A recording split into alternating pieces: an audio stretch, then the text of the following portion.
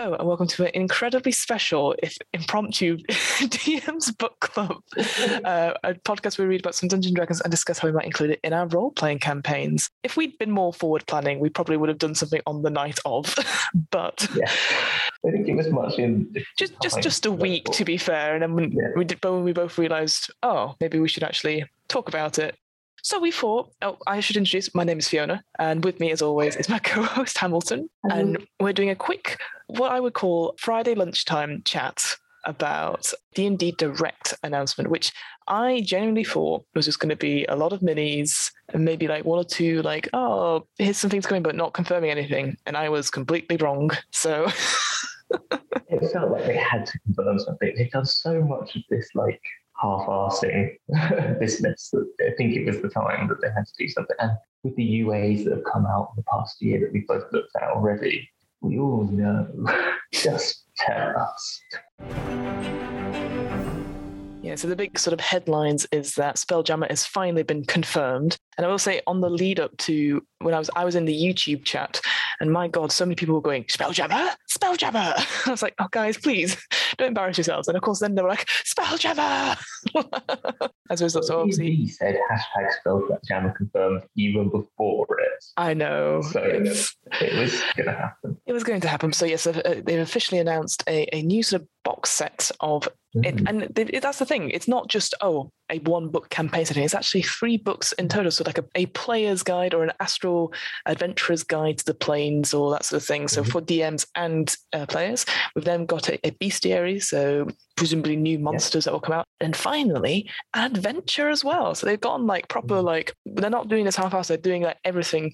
I think probably to get people into the Spelljammer universe, because obviously it's something that's so dear to so many people. But as I did see in the comments, some people were like, but what is Spelljammer? You're just like, where have you been? Well, go to the DnD Book Club and listen to that episode. Yeah, exactly. More like the old-fashioned style of doing settings, like you used to, like the Planescape campaign box set and the Spelljammer campaign box set came with an introductory guide to that campaign setting, then a bestiary, so a monstrosity, guide to monsters, and an adventure. So it is like what they used to do. Correct, looking at D&D Beyond now, you can buy it. The pre-order it for $39.99. Yeah, UK. Yeah, there's a sale on just now. I will say it goes all the way, I think, to the May 1st. It's a spring sale. But yeah, they've actually it's not bad. The only thing I say, our friend JR pointed out that all 3 of these books have been sort of touted at 64 pages each. Yes. Which is not much. If you look at the previous sort of books we've had out, they're usually in the 150, 200 sort of thing. So it is a little, I guess, worrying, because I wonder if it's going to be that whole sort of custom lineage thing again, and it's like a small box. To be fair, it's 64 and 64 in terms of, like, you've got like, I'd say you take the adventure and the campaign setting and say, well, that's the same as Strixhaven. In a sense. It is a much wider world, but I think really it's, they're not changing it. It's not as complicated as D&D as it used to be for a start. And secondly, I think they just need to additionally add in ship combat, which I think is probably 10 pages, a good 10 pages on lore, but then a lot of the lore I think is going to be based on Forgotten Realms, generally, Wild Space, and then a bit about probably key things like the Spelljammer itself, Rock of Ra, and maybe 1 or 2 other sort of like some sort of another bit of lore on peoples, but then maybe they'll put that in the monstrosity. So like monstrous is not called, that's the monstrous I keep thinking the monstrous compendium, but it's the guide to Astral Menagerie. They might put a lot of that lore in that document as well. So it's 180 odd in total. Yeah, it's not to be sniffed at. And I think as well with the adventure, they were very keen to point out that it's like episodic. So whether or not each episode is like one session or several sessions, that they've broken it up deliberately in that way to have cliffhangers at the end of each one. So I'm wondering if they've deliberately made it more compact for a storyline, say if you were streaming it or if you were just running it, because obviously there's been so many books come out. Obviously we just had Call of the Neverdeep. We've got Radiant Citadel coming out, which is an anthology. So maybe instead of having these great big epics or sandbox-esque type things like Curse of Strahd used to be, and maybe Descent into Avernus, that sort of thing, you can actually hone down that this is the main storyline. Because there was this sort of backlash about video games where they talked about like it takes 400 hours to fully complete a video game, and no one has time for that. So maybe they want more people to get through their products and not be overwhelmed by like, oh, well, you can play this in 12 sessions and stuff. So I did thought that was quite interesting. They were pointing out that. I think that's right, and it's something that I always mistakenly say when instead of saying sessions of D&D, I call them episodes because I do streaming. But I think it's because that's the way people are consuming D&D media, and that's the way people are getting engaged into playing it, that it makes a lot of sense. I think also a lot of people are streaming as well. And so I think they've gone down that route because that seems to be what people are expecting from D&D, because that's what they see. When I do streaming, we love a good cliffhanger at the end of an episode because that's what TV does, and it makes it exciting for both players and for people watching. And I think it's interesting. I think they've shown that in all of the recent ones we talked about, a move towards reacting to how streaming and media of D&D. Agreed. And it'll be interesting. Again, I don't know if they'll do it, but obviously they announced this other sort of actual play with a ton of celebrities in it. And I think rewatching the trailer for that, I do realize that I think it's Legends of the Multiverse it's called. And it does feel very Guardians of the Galaxy of core 5 people and then a ton of guest stars doing stuff. The only bit I missed in it a bit because my internet cut out, but I kind of looked at it back again. And I think it looks interesting. I think another way to just get people interested in watching, learning about Spelljammer. Great cast. I mean, it's your usual, it's your top 5 to 10 sort of players that we all know from all the big shows, sort of thing, isn't it? It gets people in to watch it and stuff. I wonder if they're going to play it from the book, considering stuff like Black Die Society that does a Curse of Strahd campaign, which B. Dave Walters does, but he's completely changed things around. So maybe it'll be like, here's some of the first episode, which is of the book, and then change it around and stuff like that. The actual character art was beautiful. I finally understand what plasmoids look like, and I'm like, oh, that makes a lot more sense. And the Hadozi, again, they look really good actually. These are the flying monkeys, which again I couldn't really picture when we talked about it previously, but now I'm like, oh. And of course, I'm a big fan of auto gnomes because they look amazing. Gonna play those at ASAP. The only thing I would say is, and I don't know if they will change it, if these are the finalised books, but I think it is. I was hoping, and maybe this will come in the old covers, but I was hoping for a difference in visuals on the covers. Do you know what I mean? But maybe that's what will come in the old covers, because I want that 80s Spelljammer drawing and just really jumping into it in its own way. Unfortunately for that, I think they've got the Hydra 76 person doing the, because there was that sort of the teaser image of Boo and all that sort of thing. And of course, there's a picture of a GIF or a GIF on one of them as well. And they look great, but I agree, after have it been, I think, spoilt by the Radiant Citadel's alt cover and the Fizz bands as well, which is a good one. And just so, I don't know, maybe they were just like, we'll keep it safe and simple and don't rock the boat, so to say, rock the Spelljammer, so to speak. There's talk about, again, just briefly, so there's stuff like space clowns, which instantly makes me go, ugh, but it makes sense. And vampire pirates, murder comets. And so you're just like, okay, we're going where we've not been before. We're going buck wild. And that's exciting, actually. So yeah, I'm really looking forward to see what that comes out. And hopefully, fingers crossed, we can finally be like, put this whole Spelljammer to bed and just be like, here, you've got it now. Let's move on. Going on to then the other big announcement then at the end of the D&D Direct stream, sort of left as just one more thing, very Columbo style, was the announcement that Dragonlance, an adventure in Dragonlance, is coming out next year, along with a mini war game as well, which again, you rightly predicted that we were going to have more skirmishes. The wrong setting. Yeah. Another big thing was that there were minis everywhere. There was minis which you could put into other minis certainly for the Planescape ones, which was it looked really cool, I will say. But yeah, the Dragonlance one was really interesting. And yes, it's an adventure, not a setting though, which makes me think there will be another. They've talked about there are going to be re-releases of other settings. Spelljammer made sense. Dragonlance, I wonder if it's going to be a similar thing to Strixhaven, where we're going to have part setting, part adventure. I think that's probably right. I think that's what it seems like.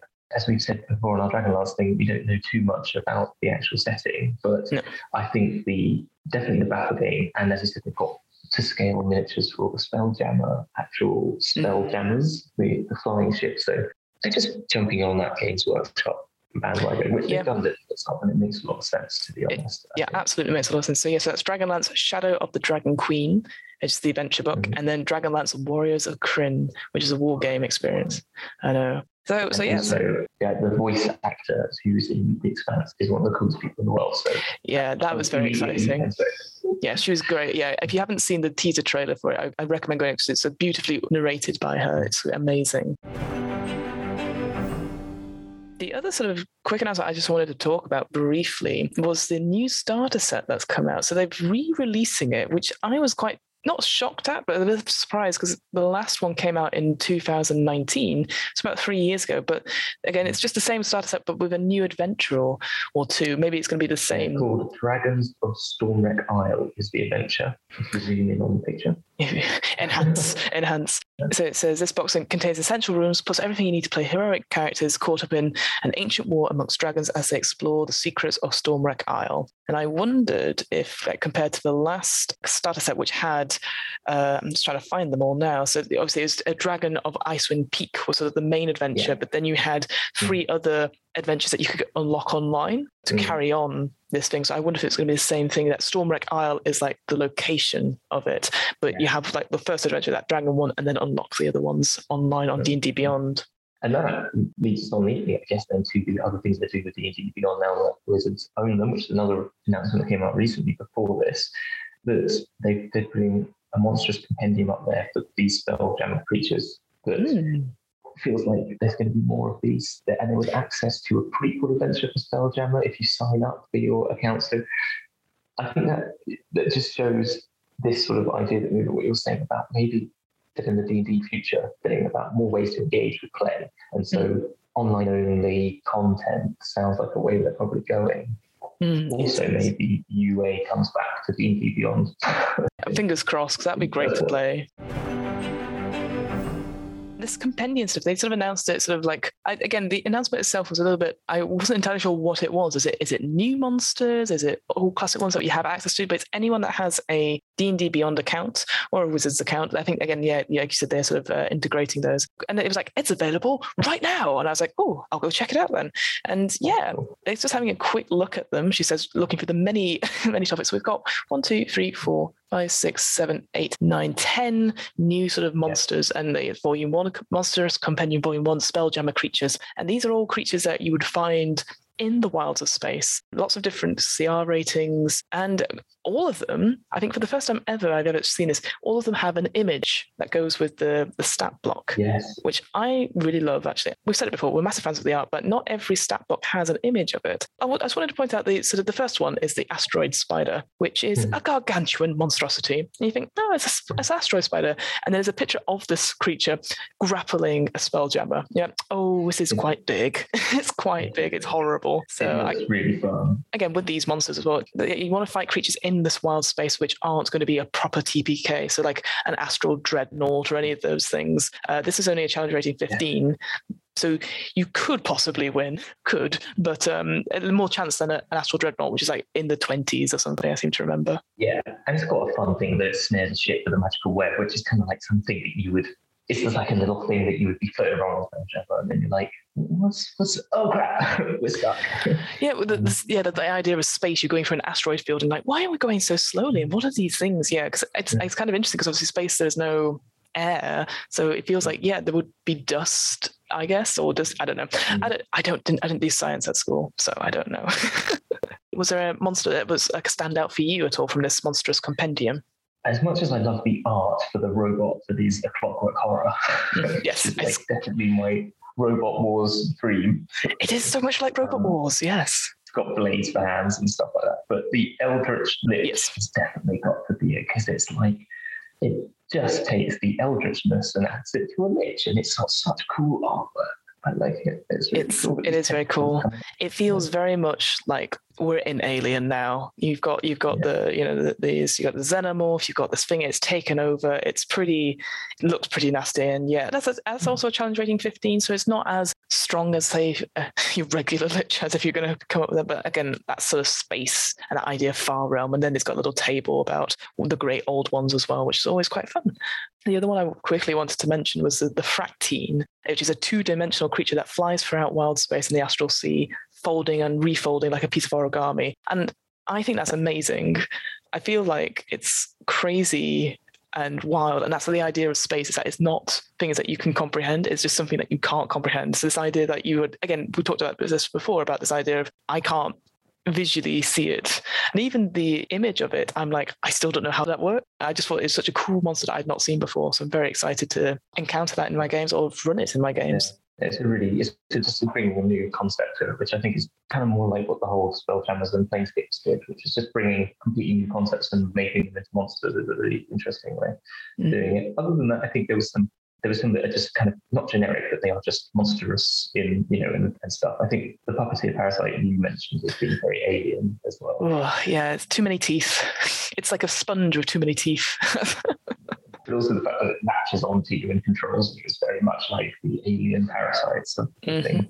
I love the Star Lancer art because it's like a shark thing for space with this really cool sort of character resting on the back of it. Yeah, it's very like a pterodactyl almost in a way, but with a shark.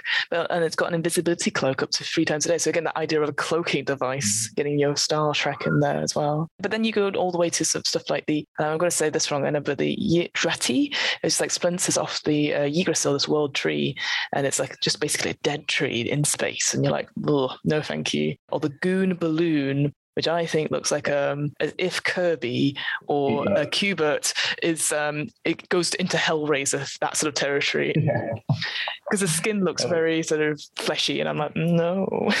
I don't know if I do want to see it, but I like the idea of a Kirby goes to hell. Oh my goodness, that'd be amazing. I'm always a bit worried when it says in the stat block, like, certain words that make you think of stuff. So like one of its actions is burst. You're like, I don't want it to burst. I think the other things that kind of disappointing ones, let's go to the disappointing ones, which was the films and computer games, because we haven't really done anything new, and it's coming out next year. I don't know if that was, I don't know if that information was out yet. I will admit, as soon as I realized, they're doing a bit, I did kind of go away and make a cup of tea, because it's that sort of thing where you're like, I know, and I know it's their thing, and I get it, but I just find it so cringy as someone who creates content, who helps people in my actual job to be personal, be stuff, and I was like, this is just. Ooh, and I'm just like, just be cool, which is very hard to tell people that. And then Neverwinter. People are still playing it, and so again, I know the whole point of this. It's interesting. This whole showcase, the D&D Direct showcase, it felt very much like E3 or like when they do a whole showcase. Like, here's the main game, but here's all the spin-offs and stuff like that. So I know we can always enjoy D&D in other ways. Absolutely. I couldn't give a toss about the video games. I've got plenty of other video games that I like. The film, in case you've been living under a rock, there is a D&D film coming out, which I'm definitely not looking forward to. I think it's going to be dreadful. Unless they're recording Chris Pine at a table rolling D20s, I'm not interested. Do you think is that true? I mean, that's kind of interesting, because I'm not quite, I don't have that same, I just think I'm happy with it just being, as they said, it's set in the Forgotten Realms, it's set on the Sword Coast, which I thought was interesting. It has a name, which is Dungeons & Dragons Honor Among Thieves, which means it's just playing the best class in D&D, which is Rogue. I did wonder if it's going to be a whole group of rogues. They just listened into one of our conversations, like, we're all rogues. They did. They changed the story. Don't get rid of the bards, just have rogues. I'm actually more interested in seeing Waterdeep come to life than I am seeing Neverwinter or Luskan or any of those places, or Baldur's Gate. Then I am seeing, like, here's a bunch of people playing D&D, there's their fantasy world they've made up, in my mind, personally. But I know that's not, because I think we get that from streamed content and other content, and Critical Role's animated series, which I'm so excited, I loved, and seeing that sort of world, that I think Dungeons & Dragons should stick, personally. I don't know if this is supposed to be it, but to showing off their content. And then if someone else can do a Vox Machina, then totally cool, let's do that. Yeah, it's tricky because obviously it's them such a big foray, and I know they're trying to expand to get more people in and all that sort of thing, but I just feel like it's very hard to make an adaptation of something when you've already done an amazing job of it. So, for example, Terry Pratchett, I think his works, and I say this as someone who's come to it recently, sort of reading his books, they have a certain voice, they have a certain world. The world of Ankh-Morpork is beautiful, and it's beautifully described, and it's stuff that you can play in. You can make role-playing games of it, and it can be your thing. As soon as someone tries to adapt it, it's their version of it. I don't have a problem with the BBC adaptation per se. I think it's interesting and like it looks great, but for me, it's not Terry Pratchett. And that's what lots of people say, is that it's not the thing. And I think that's the problem, is that we'll get to the film, we'll watch it and go, well, that was a decent action fantasy film. It's not D&D though. I think it's really hard to create a good adaptation of something. And I think it's the same with films. You wouldn't watch a Curse of Strahd TV show though. Oh, but... Would you not? I would love it. I think Curse of Strahd is so amazing, but also can be quite silly. I wanted to be a comedy actor, like the person who plays Nandor and What We Do in the Shadows.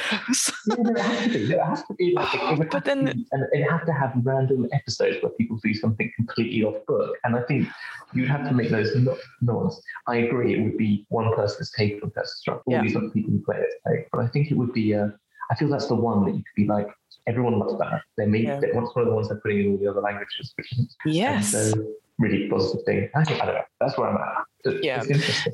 The announcement of new localization. So the books are going to be in French, German, and Spanish, I think. That's amazing. So it's and it's also recent books as well. So that means their updated rules and obviously the journey. I was going to say Journey to the Sunless Citadel. That is an old campaign. That's an old adventure. The Radiant Citadel, which will be great. And they showed, and of course in the D&D Direct, they showed a little bit of more of the art for the Radiant Citadel and talked about this idea. It's 13 adventures, levels 1 to 14, which you can play in any order as part of your normal campaign. But there's this idea of these portals where you can create your own stuff. So I like that idea that they deliberately made it so like, here's our worlds that we've created, but you've got space to create your own. And I'm hoping more content becomes like that. I know there's this whole thing about like your Waterdeep is canon, just like someone else's Waterdeep is canon. I just felt like the way they've obviously, it makes sense because the Radiant Citadel is obviously it's Planescape. It is that sort of all these worlds converging and stuff. It was beautiful as always and really interesting. I think my big disappointment of the stream is that they announced, they announced the minis, obviously all these cool minis that can put in together, and then they're like, also here are these 2 briefcases of boringness. So I forgot about it. Yes, exactly, you forgot about it because they're not interesting. So the idea is that you have 2 cases for DMs. So one was terrain with this interlocking jigsaw type pattern, which I think is really clever actually. And you could have stickers to put things on, which are reusable. And then you have the same, but with tokens for monsters with reusable stickers. I think this would have been great about 5 years ago. Because now we're online, we're doing, we're having VTTs and all that sort of thing. And also I've definitely seen that interlocking tile thing done by another Kickstarter like 3 or 4 years ago. You combine new parts and all that sort of thing. So it's just something I just think they're just a little bit behind with the times. Go buy a copy of Gloomhaven and use all this.